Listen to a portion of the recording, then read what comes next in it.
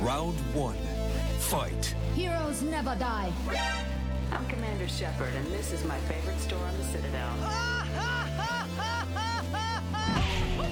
I used to be an adventurer like you. Then I took an arrow in the knee. Power, sex, power. They both come down to one thing. Hungry Gamers. Hello, and welcome, boys and girls, to the 239th episode of the Hungry Gamers podcast. We are powered by 8bit.net, Audio Technica, and Paracetamol. I'm your extremely humble host, Brendan White. You can find me just about everywhere, Brendan 8bit. And joining me today, my podcast Ride or Die, the rogue to my paladin. You can find her on dem socials at Miss Ellie Hart. Miss Ellie Hart, how you doing? I'm a mess. Sorry. Sorry, listeners. I'm having a rough one, guys, and that's why we're sponsored by Paracetamol. Yeah, running on low, and probably a smaller percentage of brain than is usually used. So yeah, so just be gentle this week, listeners, for episode 239. My co-pilot here, she's walking wounded, she's medicated. We're going to push through and still deliver you that tasty THG-related content and banter. But, it just might be slightly subdued because I don't want to talk loud and hurt Miss Hart's brain any more than I already do. And we just want to survive through, especially now that I'm on the start of a long weekend. I want to be able to survive and enjoy my 3-day weekend. So, huzzah for Labor Day. What a cop-out of a public holiday that is, but I'll take it. Well, some people don't even get it off if you retailers sometimes make their people work, which is ironic, right? Yeah, scum. But I guess, those people, the retailers that do work, they get double time and a half. So I guess it's, better paid Labor Day. I don't know. But anyway, tis what it is. So I guess we could start things off how we always do here at the old THG Factory and talk about what we've been doing the past week. Miss Hart, I sort of alluded in the intro there, the rogue to my paladin in reference to a game that you've been playing a little bit of. Tell me what you've been doing, Miss Hart. Yeah, I've returned back to Hearthstone. I've been actually playing it quite religiously. It's like a pre-bed time kind of habit now, where I'm trying to get better and better at I guess just playing it. I've never been really good at it, and I'm versing my husband, and they've actually done this thing now in Hearthstone where if you're versing a friend, you can borrow their deck. Oh, so really? I've actually been using his deck, his mage deck that he's kind of put together, and I've been using that. So I guess he's been practicing against his own decks, technically. Fair. Yeah. So, but it's been a lot of fun. I'm getting better. Not great, but getting better. I'm not really good at reading what the cards foretelling what could happen and things. Yeah, I almost had him on the wire, and I had this card that I made 0. I was able to make it a 0 chance card, and all I had to do was attack him, just with one of my guys already on the field. But the card said it's a destroy all minions, and he already had a setup. And I thought I was gonna do a massive baller move, and it turns out that I also destroyed all my minions. You need to read the fine print on the cards you're playing. That's for sure.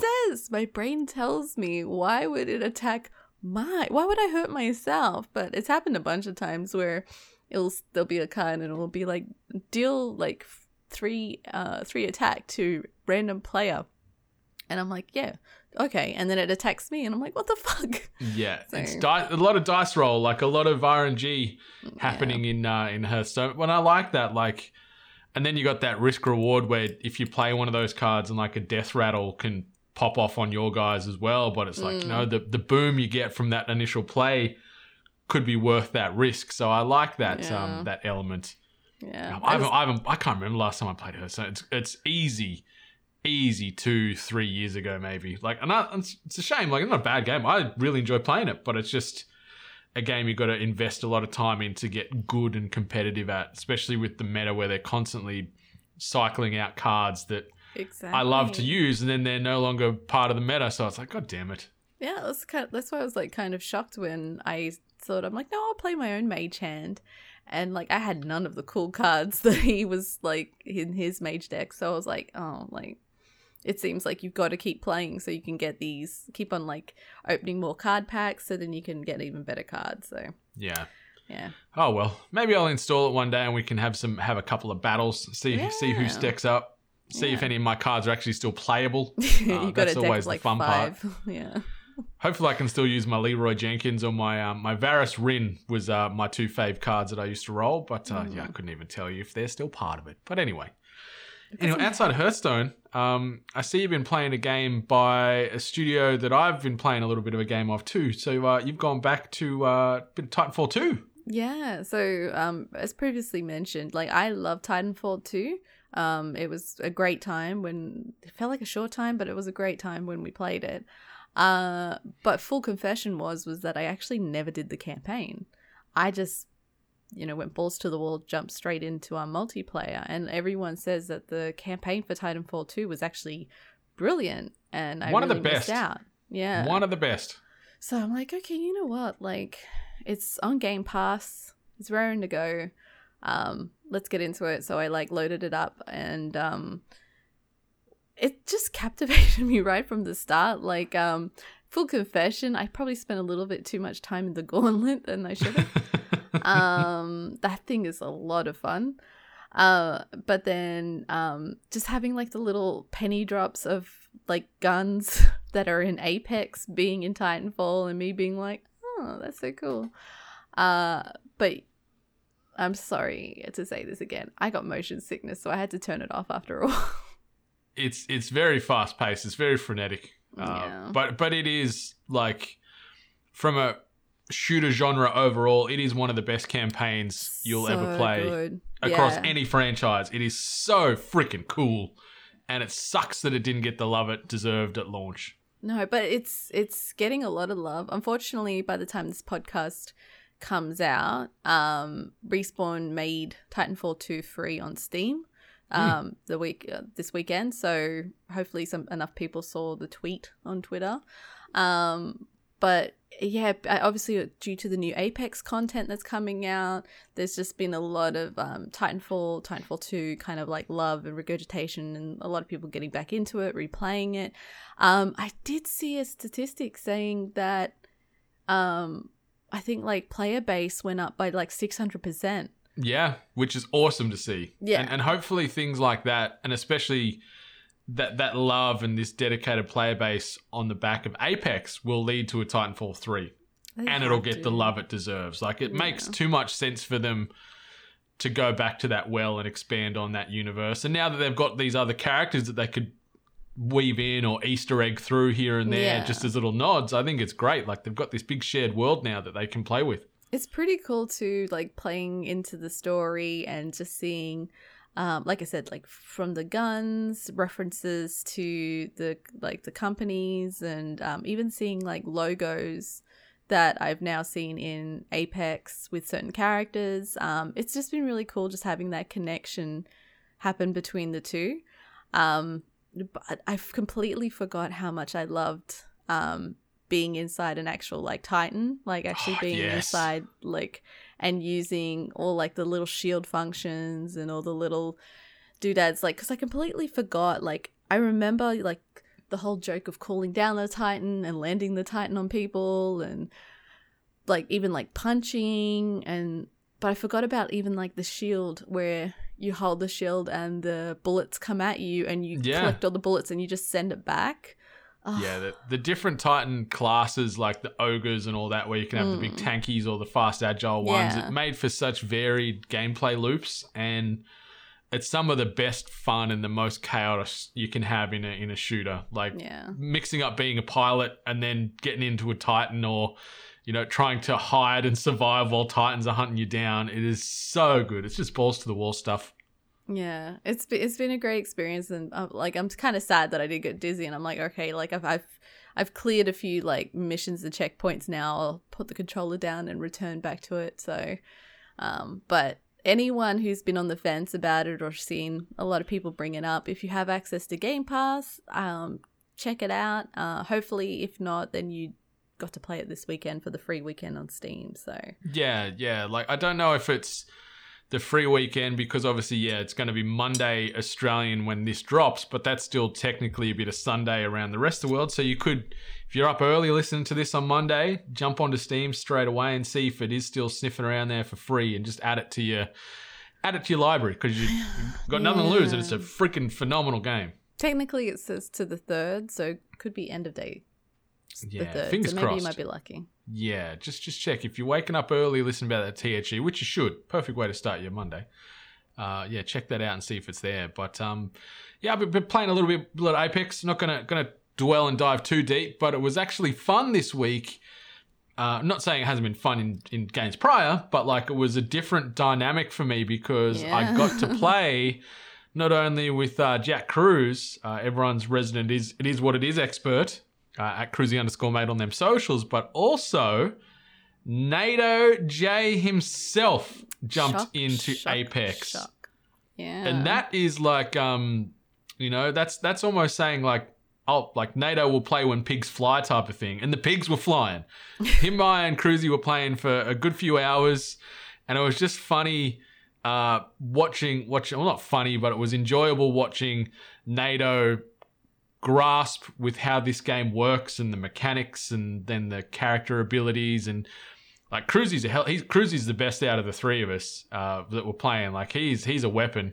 But it's funny because if we ever all sync schedules, you and him are both Bloodhound mains. So there's going to be a little bit of argy-bargy there. That's as far as who gets bloody. Because I do have my backup. It's Gibby, right? Yeah. Yes. See, that's fine. So I guess it'll work well. Yeah, it should. I have to ask, you guys were playing on console? Strictly console? Yep, but with the crossplay, it's fine. Like, Cruzy was on PlayStation, NATO and I are on Xbox. Yeah. Yeah. Okay. Because I know that, like, if you don't have a PC person attached to you, usually they just favor console games, strictly console games. But if you have a PC person into your in the mix, then you console people get thrown into PC. And that's where it separates the men from the boys. Yeah, the sweaty level goes over 9,000. But it was fun to play. And I'm just a slut for this game, and I haul my character. I'm started playing Loba this week. I've been maining Loba most of the week just to sort of mix things up, and really enjoying her. Not only from an aesthetics perspective, because my goodness gracious, but like it's just a cool different dynamic with having the black market shop on infinite access. It feels like the sort of the ultimate timer on this thing. It's like you get it within a minute or two, it feels like, and then once you're done, you go into a next place and it's ready to pop again. So it's so quick and efficient to gear up really fast in the early piece. I've never played as Loba, but like it felt like anyone who was on my team, they just pull that out whenever they want. And it's so useful. Like, there's a lot of times where you're running with the wrong gun and you're just like, man, if only I could. And then just open shop and you're like, oh, there's my gun. I'll just pick it up. Thanks. It's so great. And I got a win last night. And it was like, I don't know what happened with my internet during this game, but it was so patchy and I was like lagging and stuttering and freezing. Yeah. We made it to the final zone and my game completely froze up and I was like in the open in the final zone, just standing there with my gun, actually hard closed the game, loaded back in, and I was still alive and we won. Like, it was ridiculous. It was good though. Wait, was this when you were playing with the guys or you were playing No, this was just with a couple of randos yesterday. Those poor randos. They were just like I know that if I witnessed that, like my team member just like standing doing nothing, I'd be like, oh, that feels like a disconnect. Like, yeah, but that's good. I felt bad. Like I had a couple of kills and was doing things before that, but I think they could see by the end because it was a disconnect. But yeah, got the win. Sadly, Cruzy and NATO didn't get a win. We got a few seconds and a few thirds and things, but couldn't get the bickies. Yeah. And last weekend as well, I went and did the solo cinema session. I went and watched the Demon Slayer film that is just re-released in cinemas here, and they've done the English dub release in cinemas. So I went and watched that last weekend. So good. You know, I was preaching about Demon Slayer last week as far as what season 1 brought to the table, and this movie, Demon Slayer Mugen Train, or Infinity Train in other parts of the world it's known as, is a direct follow-on from the back end of season 1. So it like picks up right where it left off, which is awesome. Goes for nearly 2 hours. It's a bit of a long play. Great combat, great heart seal. It's got all that goodness that I'm looking for in an anime. And it's also like now the most successful animated film of all time. It's the first Japanese film and first anime film to reach US $400 million worldwide in box office. It's set a ton of other box office records. Highest grossing film of all time in Japan. Highest grossing R-rated anime film of all time. The highest grossing anime film of all time in general. And highest grossing Japanese film of all time. And the first non-American film to top the yearly box office. This movie is popping off. Like, everyone is thirsty for Demon Slayer and cannot wait for season 2 later this year. But yeah, the movie's so good. Oh, there's only one season out. Only one season, yeah. Season 2 comes out our winter, rest of the world summer. So it's coming out sometime between maybe June and August, which I'm keen as a bean for. Because I thought there must have been already like multiple seasons of this anime. But if it's only one season, how many episodes? Anime is usually pretty long, isn't it? This was 23 episodes, I think, in the first season. 23. It was above 20. And, they're 20 to 25-ish minute episodes. So, it's a good chunk there. And as I said, it's on Netflix too. So if anyone's looking for some good, fun, accessible anime that's got cool combat, bit of violence, bit of heart, bit of humor, this is for you, I think. I'm all about it. And, Mugen Train was a fantastic movie. Smashed a lot of popcorn and was a very happy boy that day. But yeah, so that, what's the Invincible finale last night on Amazon Prime? Holy guacamole, is that show hyper violent, and I'm all for it. If you're wanting animated violence, this is another one that is in your wheelhouse. I know you watched the first episode and you're like, oh, not for me, but go back. Go back, Miss Hart. It's really hard when you have like a really bad experience with the first episode of something, and especially in the climate like right now where we have amazing movies and TV shows like all at our fingertips. It's really hard to convince yourself to return to something that you had a bad experience with. You're like, I could invest this somewhere else. Like, I know everyone loves it and everyone talks about it, but yeah. Like, I probably will eventually watch it. I don't know, but yeah, it's only 8 episodes, and like the world's very positive on it. Like, it's just been renewed not only for a second season but a third season. So they've announced two more seasons at least coming of Invincible. So yeah, it's good fun. Good fun. And holy moly, the finale though, there was some violence and some big emotional gut punches thrown around. I'm not saying what's happened, but it hit me. Hit me many ways. I already think some people on Twitter already spoiled it, but you scumbags. You're not as clever as you think, Twitter. You're not as clever as you think. No, don't try and be clever like that. Don't try and like be vague enough to get people going, oh, I think I know, but then you like almost get too indirectly direct, you know? I think it's like people post something where they're like, this is technically not a spoiler, but by posting like that thing, a person can put pieces together and go, well, if you're posting this, then I understand that obviously something of this significance happens, which could be in relation to that, blah, blah, blah. So by deduction, I know that this happens, like. Yeah. Just don't. Just don't. You can say you enjoyed the finale or wow, it hit me or it was emotional, but don't go into specifics or like attach a GIF or a photo that's, if anyone's watched an episode prior would understand where you're going with. Like, don't be that person. Yeah, like, also full confession, I haven't watched the last 2 episodes of Falcon either.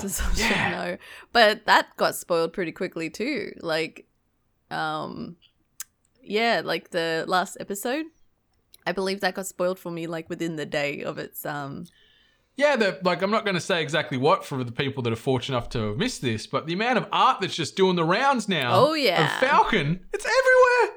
It's everywhere. Yeah. Like, I understand, like, for me, like, I'm not going to bitch and moan because I have been really not trying my best to catch up with it.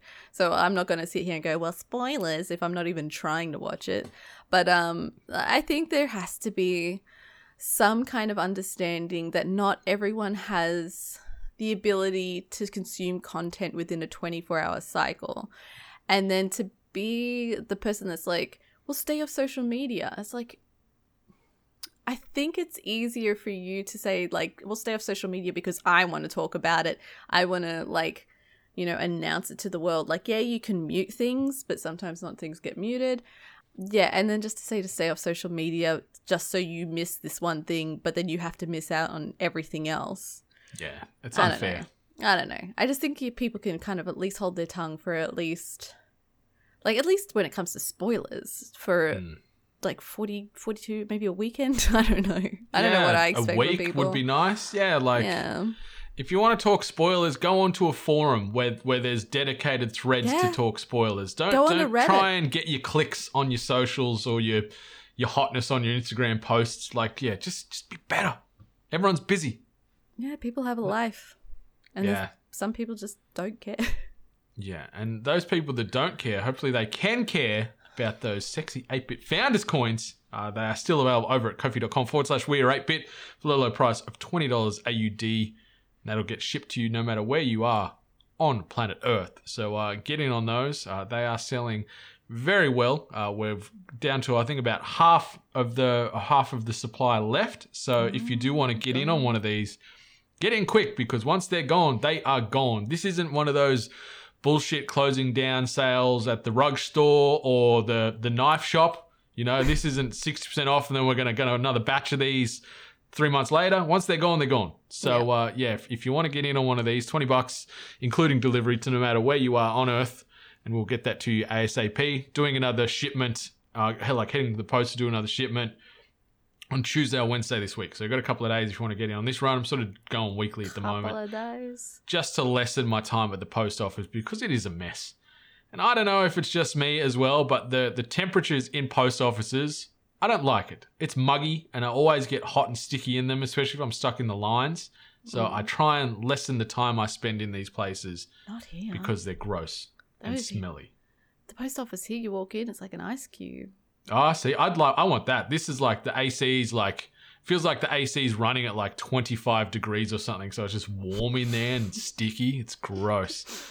But something that isn't gross, obviously, kofi.com/weare8bit. If you want to subscribe to us at a monthly fee of $5 AUD, you can get access to exclusive podcasts available only on kofi.com, or you can get early access to a ton of 8-bit related content, as well as automatic entries and bonus entries into regular giveaways. And on the topic of giveaways, congratulations to Lim Hart for winning our April giveaway.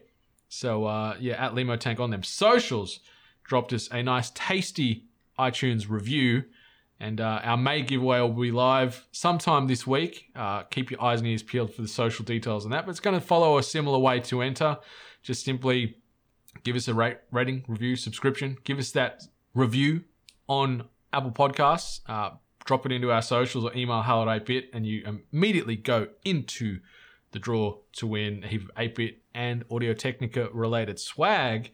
But on the topic of Audio-Technica, Miss Hart, let's give them a little bit of a plug, and then we'll get into some news. Mm-hmm. So listeners, whether you're a budding podcaster, streamer, YouTuber, or just an audiophile, Audio-Technica has you covered with the best range of audio equipment in the market to date. If you've ever listened to us at least once before, there's a strong chance that you've heard us talk about our podcast origin story and the fact that Audio-Technica have been with us from the very beginning. The AT2020 were the very first mics we ever hungry gamed into, and we all know you never forget your first. Navigating the world of video game and pop culture with the leaders in audio-based equipment has been quite the journey. The news might not always be the best or most positive, but our audio quality is certainly great. And listeners, you can start your content creator journey with the Creator Pack Pro, which includes the AT2020 USB Plus microphone, AT-HM20X headphones, and a handy boom arm to mount said mic. It is the perfect kit to get you started on the road to audio-based greatness. If creating content isn't your thing, fear not, as Audio-Technica can upgrade your vinyl record listening experience with a sexy range of turntables, improve your KD ratio via their market-leading gaming headsets, or just improve your general listening experience thanks to their wide range of headphones that come with all the latest bells and whistles. We're talking Bluetooth, noise cancelling, in-ear or over-ear. there truly is something for everybody over at audiotechnica.com or audiotechnica.com.au for those Aussie-based listeners. Get over there, get yourself some kit ASAP. On to the news. This week's news headlines. All right, and the first bit, we're calling this, the target acquired section. So we're talking rapid fire shots heard around the industry this past week. And the first one, Returnal is apparently pretty heckin' good. 86 currently on Metacritic with a lot of universal praise with the preliminary reviews dropping this week. I think it was maybe Wednesday night or Thursday, I think was the embargo getting lifted. I've got a copy of this installed, preloaded on my PlayStation 5, and it's going to be the first game or time I've played my PlayStation 5 since before Christmas. So I'm excited to power this sucker up and get this experience because, yeah, a lot of positive press on this one, Miss Hart. You still on the fence or you thinking about it? Unfortunately, the reviews have kind of confirmed it for me that this isn't going to be my kind of game based on how a lot of people have explained how it plays. It does sound quite punishing for me. Especially considering how long they say runs go for, and a lot of people have actually experienced the game kind of bricking, or well, not bricking, but like kind of just absolutely like shutting down midway through a run. And since runs go for quite some time, a lot of people's work kind of gets undone there. So it looks beautiful, and a lot of people are saying that the haptic feedback from the PlayStation 5 controller, the DualSense, like apparently it's pretty good. But I might just have to sit on the fence and just watch everyone else play this one, unfortunately. Yeah, I've been like I'm in an iron because I'm not a big roguelike guy, but the fact that I'm reading a few of these reviews. And it sort of certainly leans into more arcadey shooter vibes as well. I'm like, okay, it's sort of holding me there, and it's a little bit more forgiving than, say, the Souls games and stuff. So I'm like, okay, I'm going to give this a spin. Let's see how it goes. So yeah, I'm going to play that over this weekend and report back in full next episode on THG 240. Apparently one of the best descriptions comes from Blessing at Kinda Funny, who says it's like Hades mixed with Control. Yeah, so. Which, I love both of those games. So let's go.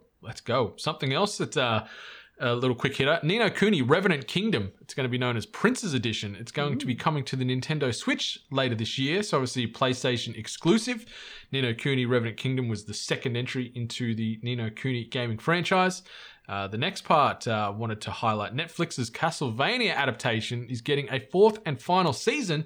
So the first 3 seasons are available right now on Netflix to watch and consume. I really like it. Really, really good adaptation from the gaming source material, quality animation, quality combat, bringing the whole, Dracula story full circle in this. And have you watched any Castlevania, Miss Hart? I believe I watched the first 3 episodes and kind of just left it. Okay. Didn't feel it? Not your jam? Not your bag?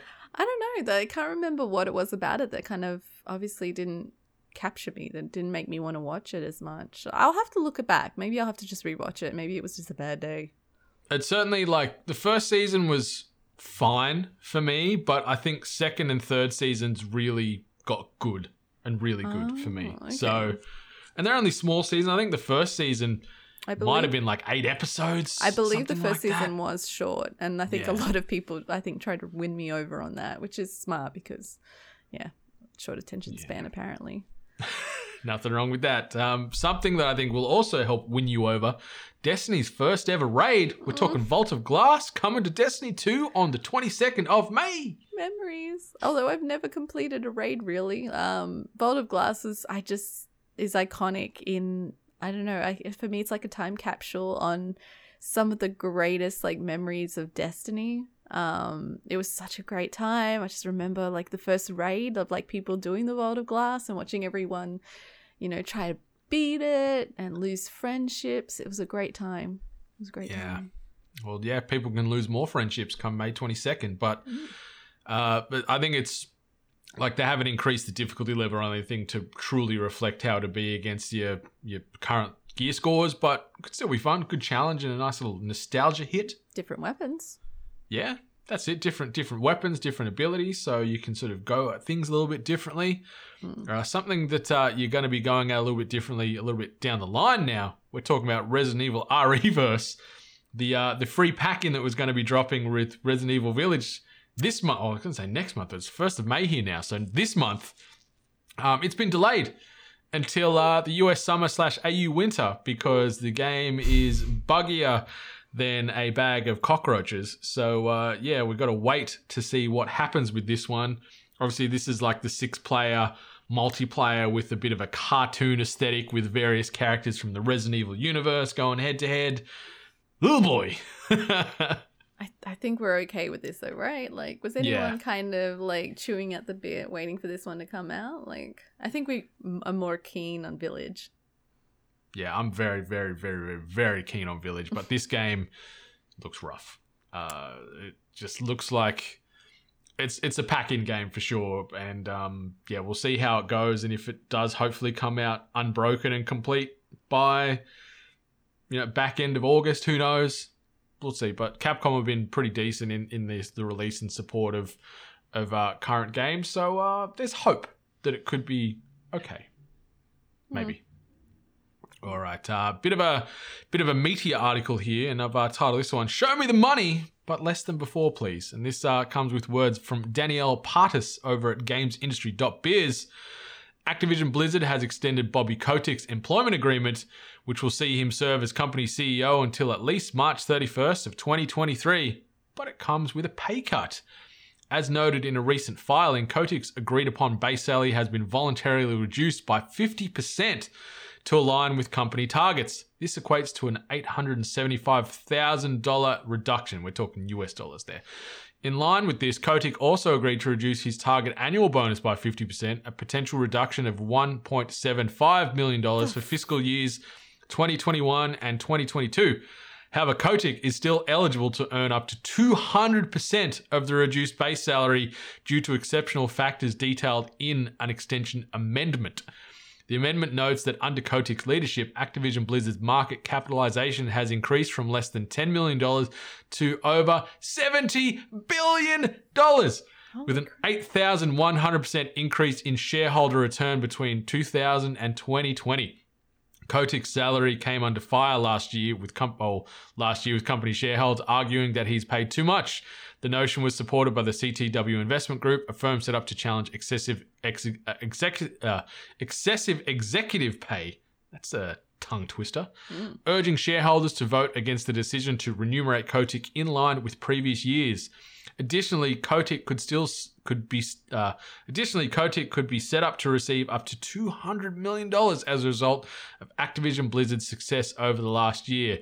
CTW also criticized this notion, deliberating whether Kotick should be solely compensated for company-wide success. So we talked about this a couple of months back now, maybe, where this announcement as far as the bonus that Kotick is in line for came out at very bad timing because they also culled 200 staff from their esports side of Activision Blizzard.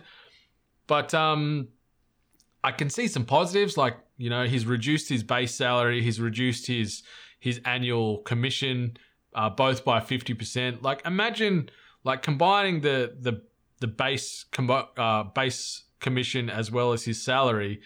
That is $2.5 million he said goodbye to per year, which is a big chunk of change. But obviously he's looking at the end game here where he can still get a potential payout of $200 million, which is a lot of cash. Only 200. I don't know. Like, I believe I said the same thing the last time we announced that we discussed this news story where they always talk about these, head honchos of companies and how they make these bonuses and these billions, and then there's always just mention of, pay cuts and we don't have enough staff. We're gonna get rid of staff. We don't have, like, it's so hard to kind of think that he's still the good guy when you just constantly see that the studio is culling staff by the hundreds, as well as having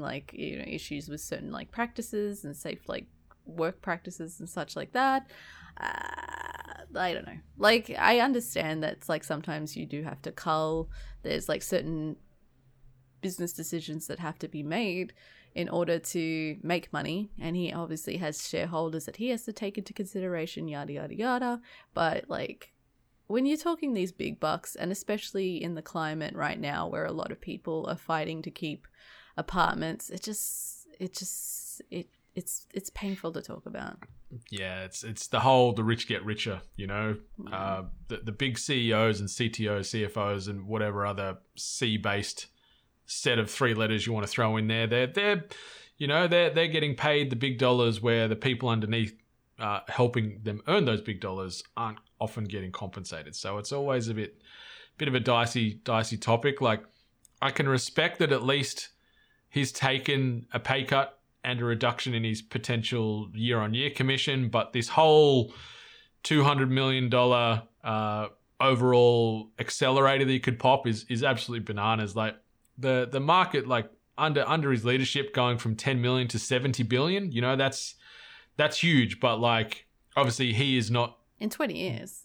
Yeah, 20 years, 8,100% increase in shareholder return. So, you know, that's big time. But obviously it's on the back of the products and the underlings and the devs and the mark, everyone. Like, there's many cogs in this machine. So hopefully they get some increases in remuneration reflective of those numbers too. But sadly, they'll get a pittance compared to Kotick and Co. But yeah, it's still crazy. Crazy.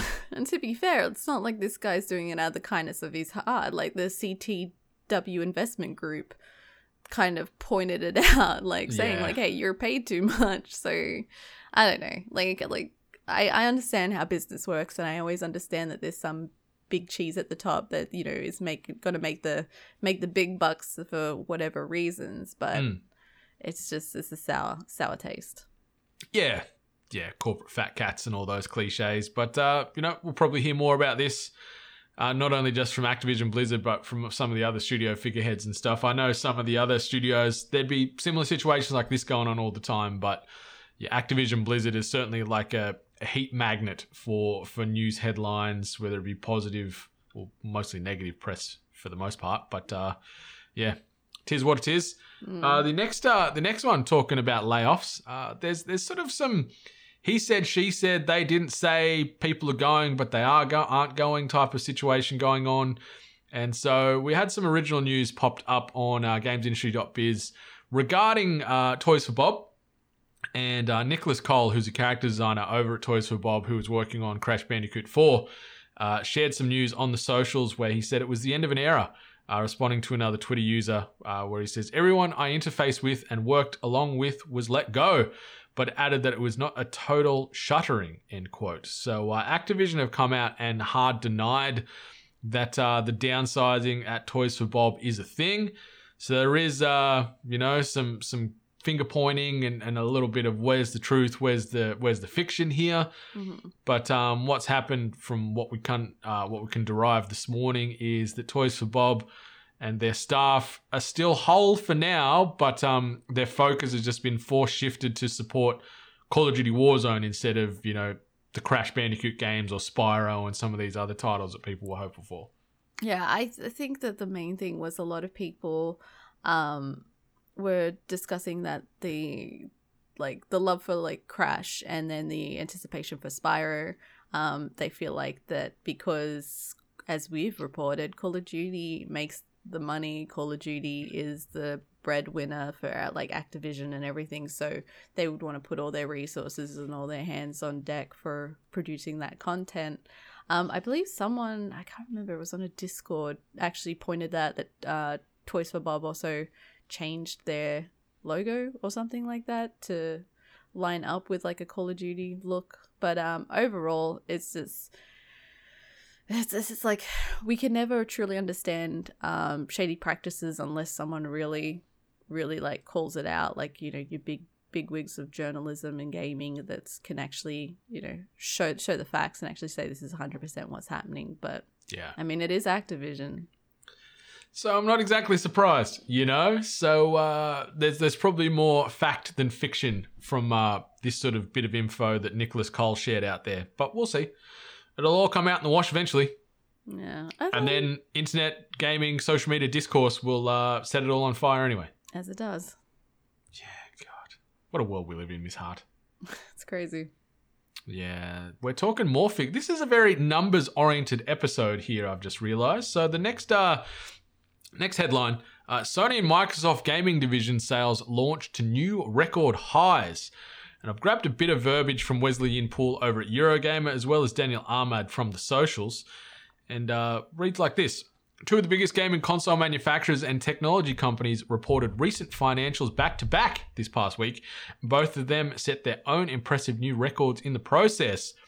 Each report proves that traditional gaming is as popular as ever, racking up record sales figures and providing other insights into how the biggest players in the industry are reacting to the pandemic in terms of customer demand, part supply for hardware, and development activity for software.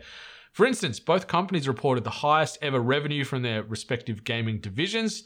Sony's Gaming and Network Services, G&NS segment, which houses its PlayStation brand, achieved annual sales above $24 billion for the first time ever. Microsoft has a shorter history in games, which means it's been reporting figures over less time. Even so, it also reached a significant milestone with Xbox gaming revenue for the past 12 months, moving past $15 billion for the first time since it began reporting that particular split. And here's some numbers-based hit points that I'll rattle off. And these are taken from tweets from Daniel Ahmad at ZHUGEEX. So ZhugeX on the socials. Does a lot of great reporting, a lot of great information from the gaming space from a dollars and cents perspective. And the first one's here. Microsoft reported gaming revenue of $3.53 billion for the quarter ending March 31st, 2021. So that's up 50% year over year. Xbox content and services revenue up 34% year over year, driven by strong software sales plus Game Pass growth. Xbox hardware is up 232% year over year due to the Series X/S demand plus favorable comp versus last year. And so overall, sort of he recapped the Microsoft conference call, the demand higher than supply for Xbox Series X/S consoles. Minecraft's MAU now at 140 million, up 30% year over year. Games are evolving into metaverse economies, and Microsoft is building new tools for creators. Other notable comments revolved around the following areas. Xbox growth is driven both on and off console, and Game Pass growth being driven by content. Bethesda deal plays into this, plus partnerships with third parties. So I'm going to jump over the Sony numbers here and punch through this as quick as I can, and then we can have a bit of a banter about it. So the PlayStation 5 has sold in 7.8 million units as of March 31st, 2021, according to Sony. 3.3 million of said units were shipped in the past quarter. For reference, the PlayStation 4 had sold in 7.6 million units in the same time frame. Demand remains higher than supply for the PlayStation 5, similar to what's happening with Xbox. A total of 338.9 million games were sold in for the PlayStation 4 and PlayStation 5 over the past fiscal year, ending March 31st, 2021. This includes both packaged and digital copies. 65% or 220 million were sold via digital download, higher than the 53% ratio last year. 17% or 58.4 million were first-party games. And the last part here, the total number of PlayStation Plus subscribers was 47.6 million as of March 31st, 2021. This is up from 41.5 million at the same point last year. The total monthly active users for PlayStation Network is 109 million. This is down from 114 million last year during the pandemic bump. So Miss Hart, a lot of data there, a lot of numbers, a lot of stats, a lot of figures. But what's your overall takeaways here as far as Microsoft and Sony having a good amount of success right about now? I'm just happy that they're having relatively equally good successes. Obviously, numbers aren't matching up identically between the two consoles, but the fact that they're both having positives, they're both going up a lot on year on date. We're seeing 50% increases. Obviously, PlayStation had a drop within their subscription base. active users on PlayStation Network. Sorry, so I don't know exactly where that translates from. Yeah, I'd say that's maybe the COVID. Like there'd be more people because it was working from home at this time last year with peak COVID. So maybe it's just less people playing games because they're back to the 9 to 5s. Maybe, but we're technically only on the cusp of when this kind of, like COVID kind of inaction kind of started up. I don't know. Like it seems like a very unique. Like to me, it should still technically be active. It should still be pretty present, but. Yeah, oh, definitely. Especially certain parts around the world. Like, it's still peak COVID times. Yeah. And, like, you see the shit going on, like, completely unrelated, but you see the shit going on over in India at the moment. Holy Jesus Christ. It is terrifying over there. Yeah, that stuff is just bad. Not surprising was Minecraft. Now up like 30% year on year. Minecraft streaming and Minecraft, like... streamers and YouTubers and everything like that is the new hotness. Like obviously they were always a thing, but I'm seeing like Minecraft being like seeping into like the mainstream of when I would usually maybe just see highlighted streamers that are usually a bit more variety. But they're definitely taking over. Like you will see something trending on Twitter and you're like, what the hell has that got to do? And then you click it and it's just a bunch of like little like Minecraft fans just tweeting about something. So it is going off. Yeah. But yeah, I'm just happy that like both consoles are doing great. Of the new gen releases, that obviously they can't keep up with the demand, which is it's bad because they miss out on sales. But if they're both missing out like on like fulfilling orders, I feel bad for people that are continually missing out. A lot of people are kind of getting upset that they still to this date can't land the console of choice. A lot of PlayStation 5. Yeah, like 6 months since the release of these consoles, there's still supply shortages and people trying to pre-order that are unsuccessful. Like it's heartbreaking. I am genuinely shocked. Like that, I didn't think it was still going to be this bad at this point. I kind of thought we'd be like smoothing out the curve on people who like still want to buy one or who have still been waiting for one. Makes me feel a little bit bad on how much I actually use mine. But yeah, I like these numbers. I like that everyone's doing well. I obviously people are just going to use numbers whenever they can to fuel the flames of whatever console war that they want to preach to. But to me personally, I just see this as everyone's doing well. It's great for us as gamers, as consumers, and gaming's on the up and up.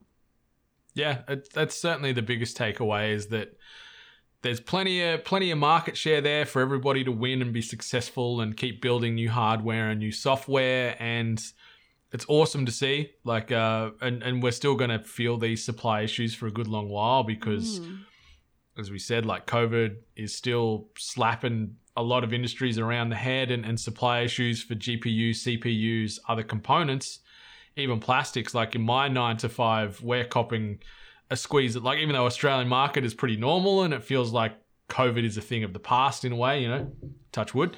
But like because we sell so many products from around the world, we're getting supply issues of several months now on some kit because they can't get chipsets or the plastics to make housings just can't be manufactured because other parts of the world are still feeling this COVID squeeze. So this is going to continue for a long while, but just keep your eyes and ears peeled to the socials because the second these things do become available pre-order, there's a lot of great outlets sharing these and saying, get on this now, you can grab it, rah, rah, rah, rah. So just, keep those fingers and toes crossed that you can just line up with when one of these do get announced and you can get your hands on a console if you're still waiting for one. Your time will come.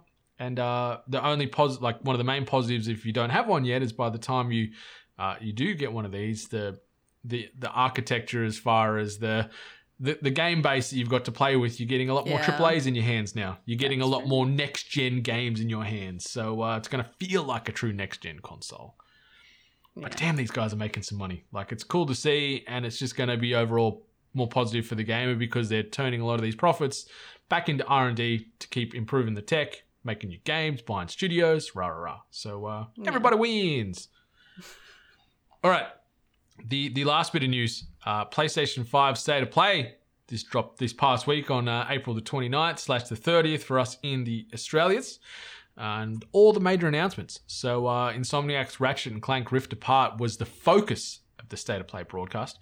The studio showcased more than 15 minutes of new gameplay. This was in addition to the brand new Rift Apart gameplay that Sony had just released, which revealed a new protagonist known as Rivet. Sony also showed off a new trailer for Subnautica Below Zero's PlayStation 5 upgrade, which will support 4K and integrate the DualSense control's haptic feedback functionalities. Finally, Inner Sloth announced that its popular game Among Us will launch on PlayStation 4 and PlayStation 5 later this year. It didn't get a specific release date, but crossplay and online multiplayer were confirmed, as well as some Ratchet and Clank skins for your little Among Us characters. I don't know what you call what are they known as? Crewmates? Crewmates? That works. I like that. The last State of Play was obviously held this past February. That 30-minute broadcast included news and updates on 10 games PlayStation 4 and PlayStation 5, including Deathloop, the now-released Returnal, and much more. So that could still be worth checking out if you've got another 30 minutes trying to kill. Miss Hart, what do you think of this? What was your takeaways on this State of Play? Well, like, it didn't feel like a State of Play. It felt like here's Ratchet and Clank. Like, to call it a State of Play felt a bit weird. Because, like, as the end of the article kind of stated, February was the last one for 30 minutes, and they had announcement on 10 games. And what we got was a lot of Ratchet and Clank. Don't get me wrong, that game looks beautiful. I've never played a Ratchet and Clank game, but this sold me. Like, it is gorgeous. It, like I'm seeing screenshots where people are showing that the character is like looking at his hand, and they've zoomed in on his eye, and you can see the reflection of his hand in his eye. Like, the detail is incredible. It's one of the best looking. Like, it's not out, but it, like, just from the trailers and the highlights and the gameplay, it's one of the best looking games I've ever seen in my life. Yeah, it's I can't believe, like, there's a really, like, pessimistic part of me that kind of says, like, it can't be this good. It can't look this good. Like, they're doing something that makes this look as, like, they're only showing this as the good bits, you know? Like, but I can't deny it. Like, throughout the whole presentation, it just looked good. And Rivet is adorable. Yeah. She's, like, she seems sweet. So, yeah. But overall, for the State of Play, it was just a Ratchet and Clank presentation. 100%. Like, I could not give a rat's ass about Among Us coming to consoles. Like, that game, yes, very popular. Everyone loves it. I don't. That's that. I don't want to play this on PlayStation. I don't want to play this on anything. I'm done with this game. It's in the bin for me. But yeah, Ratchet and Clank Rift Apart looks so good. I cannot wait for this game to come out. I'm going to play the shit out of this game. Yeah, like, it's not my kind of game, but, like, if I've learned anything from, oh no, I've forgotten what it was called, the inbuilt PlayStation game. Oh, Astro's Playroom. That's right. If it's the same kind of experience but obviously elevated incredibly, I'm definitely going to play it. I loved Astro's Playroom. Yeah. So if this is just going to be this more in-depth story, amazing level design, like, yeah, I think this one's going to be great. It looks like a feast for the senses, this game. Like, the graphical fidelity and the crazy universes and sort of rifting between worlds and the combat, and then, yeah, using the just technical power in that DualSense. This thing's going to be a powerhouse of a game, and it feels like it's going to end up being one of the games of the year to me. Like, and it is, like, I love seeing some of the tweets where they're like, Watchdog just played Ratchet and Clank. It looks like a PS6 game. And, like, you know, it just cracks me up because it looks so much better than just about anything that's coming out or, you know, out already. Like, it looks phenomenal. I'm just jealous of these kids, these little kids that are going to, like, this be possibly one of their first, like, console games, because it is, like, it's a game for all ages. And I'm putting it on that level of where, you know, like your Spyro and like Crash Bandicoot, like, that we grew up with, and how you just see things like that elevate, and now this is going to be a kid's, like, first kind of game kind of thing. I'm like, you lucky bastards. Yeah. You kids never know. Never know the hardships we went through. You know those square polygons? You never know. Yeah. What's a save file? Yeah, God, it looks so good though. My goodness gracious, Miss Hart. But that brings us to the end of the news. Let's jump over now. Tweet of the week. And this is kind of like a tweet that hasn't been fired out yet. We did it on the Instagrams. We were talking about what are some of your favorite strange food combos that just work together. So we will fire out a tweet and do some follow-up on this next week on THG 240. But Miss Hart, what's some of the favorite strange food combos that you've been a fan of, whether it be now, when you're a kid? What's some quirky combos that you like consuming? So one of my favorites, and I used to do this as a young kid and McDonald's usually, which was like fries, chips, and like a shake. And I actually used to stick the fries into the straw, and I would just like eat and drink at the same time. Probably pretty dangerous, actually. I'm surprised I haven't killed myself. Yeah, could have just shot you in the back of the throat. Those little bloody shoestring cut fries, they're sharp tips on some sharp of them. edges, yeah. No, I as a kid, I obviously didn't understand it, but it was like that perfect combo of like salty and sweet that the body kind of just naturally craves and enjoys. And that's been my favorite thing. And it's actually been great because moving over here, Wendy's over here, which is like a burger joint, not like a... Yeah, they're baconators. Yeah, but they have I think it's called a Frosty. I'm probably going to get that wrong. And it's pretty custom practice to buy the Frosty and dip your chips in it over here. So I'm stoked. Like I'm reliving my youth. So I'm all for that. Like I didn't do it with a shake, but I did it with like I'd get my caramel sundae, and sometimes I'd dip my chippies into the caramel sundae. Wouldn't go through a straw, but I just dip, chomp it in. Because yeah, sweet and savoury is just the best. It's perfect. It's what the body craves. What flavour shake did you have accompanying your little chip combo here? Only chocolate. Only chocolate? Only okay. chocolate. I thought you would have went vanilla. I'm a vanilla boy. No. And like I hated like growing up because, because I'm a girl, defaulted to a strawberry shake, and then I got to try a chocolate shake, and I don't try any other flavour now, ever. Okay. Ever. So if you're getting like a sundae, I'm guessing chocolate sundae? Yeah, large chocolate sundae, double fudge. Ooh. Gotta ask for it. Ask for it. I remember the first time when McDonald's brought out the large sundaes, and they do that big fudge deposit at the bottom to start with. And bad. You get to the bottom and deposit. it's pure death, but it is so tasty. Yeah, you got to be smart with it though, because you kind of got to like eat it in a very calculated way, or else you're going to either have, it's not necessarily bad, but you're just going to have a cup full of hot fudge. So yeah. Could be worse. Could be worse. What about you? I like, as I said, I like the sundae and chippies combination.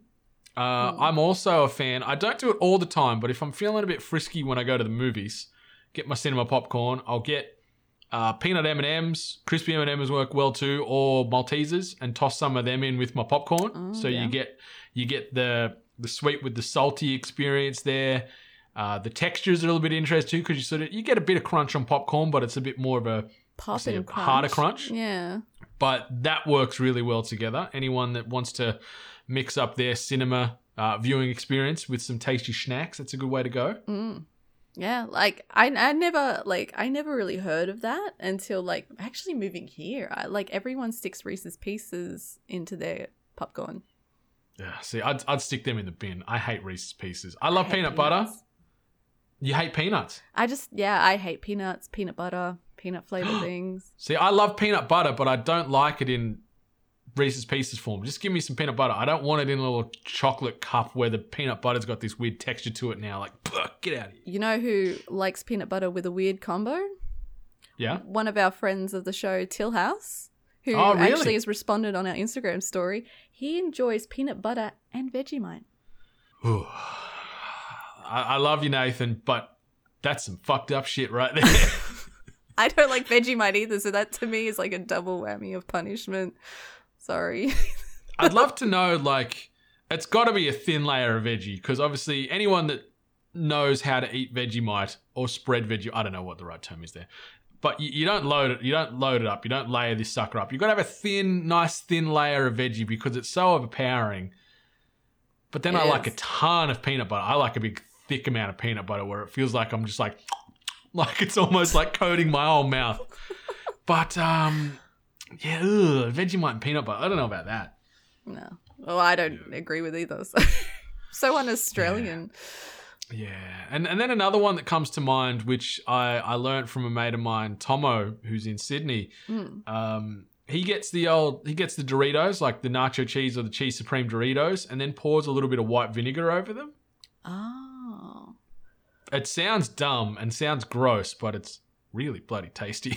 Oh, that was like my mum's thing, is that you'd get like hot chips, and my mum would have like, I think it was brown vinegar. She would just always douse her chips in brown vinegar. Mm-hmm. And like, I think I can get it now. Like I could get the flavor then, but as a kid, if you stumbled across that. Yeah. Yeah, I wasn't a big vinegar kid growing up, but now I can appreciate it. Like, I hated salt and vinegar chips as a kid, but I eat them now and I'm like, I like them. You still do? You don't like salt and vinegar chippies? Like a bag of chips, like just like a bag of crisps or whatever. Yeah, I hate salt and vinegar. So bad. I'm a fan. I'd take salt and vinegar over plain now.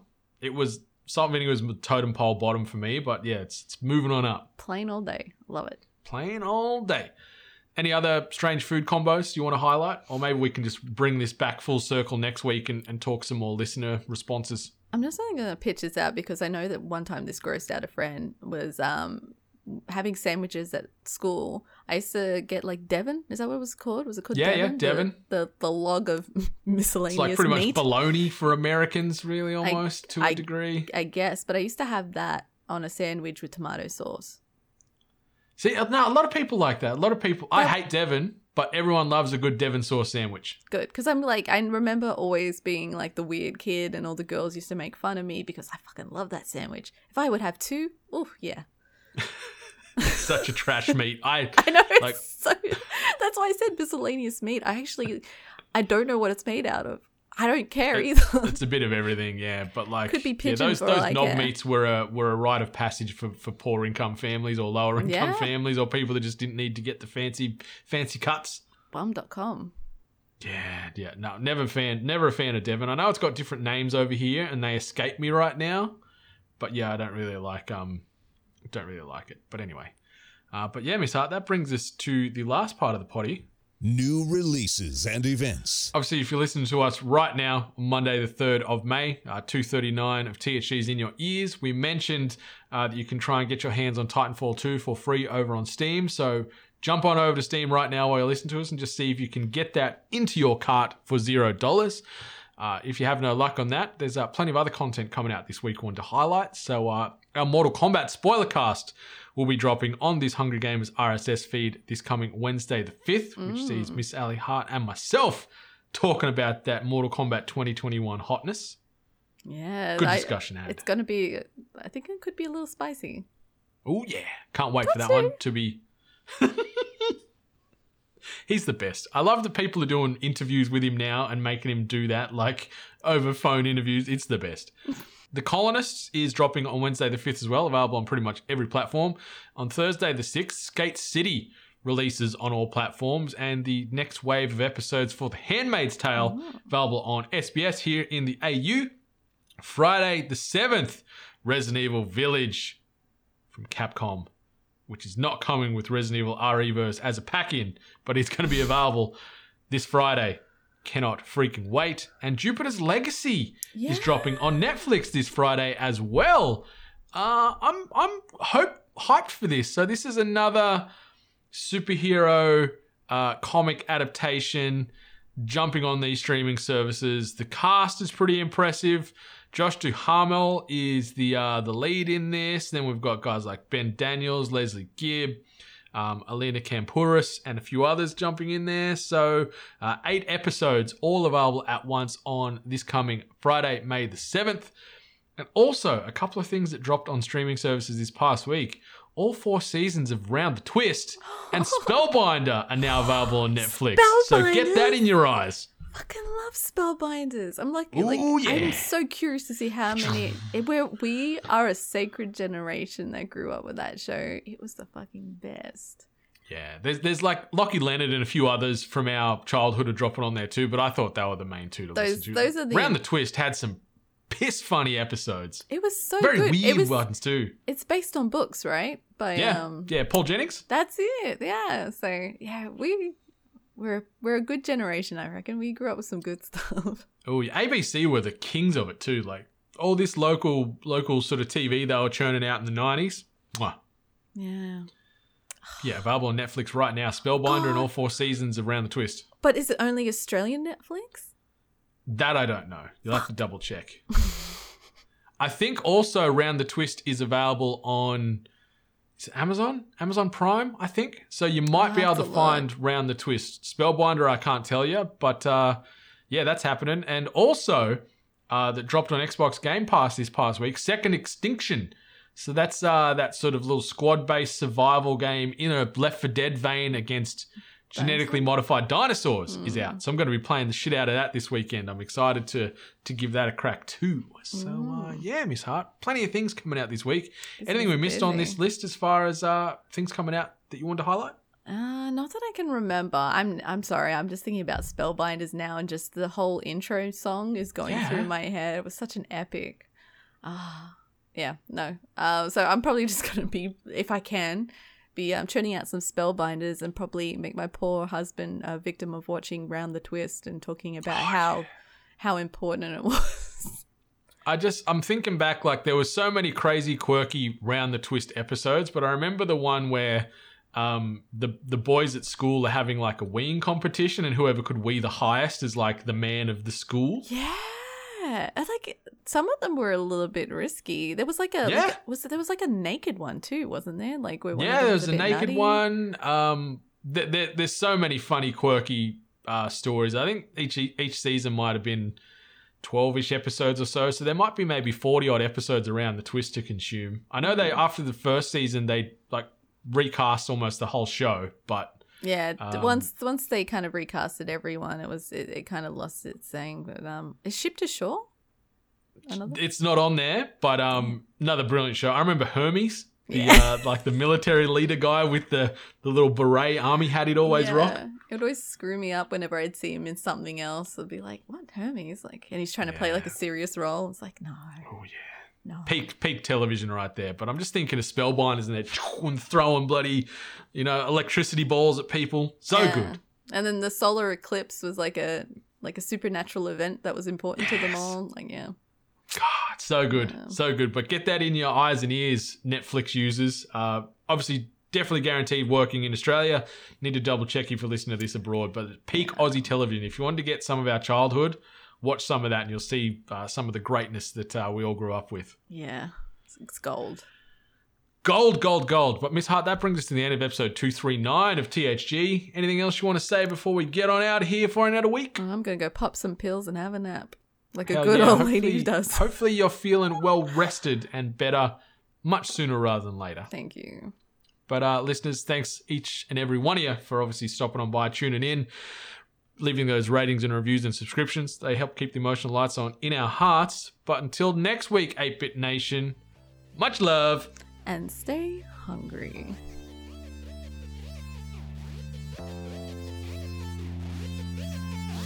You've been listening to The Hungry Gamers, one of many gaming and geek culture related podcasts from the 8-Bit Collective over on 8bit.net. Check out more episodes on your podcast service of choice. And while you're there, please be sure to rate and subscribe. Until next time, boys and girls, stay hungry. Hey, Miss Hart, I've got to ask, have you ever felt like this? When strange things happen? When you're going around the twist? Boom! Do you know the next line? Have you heard the word about the bird and the spider? He wriggled and jiggled. So good. Later, Epi Nation.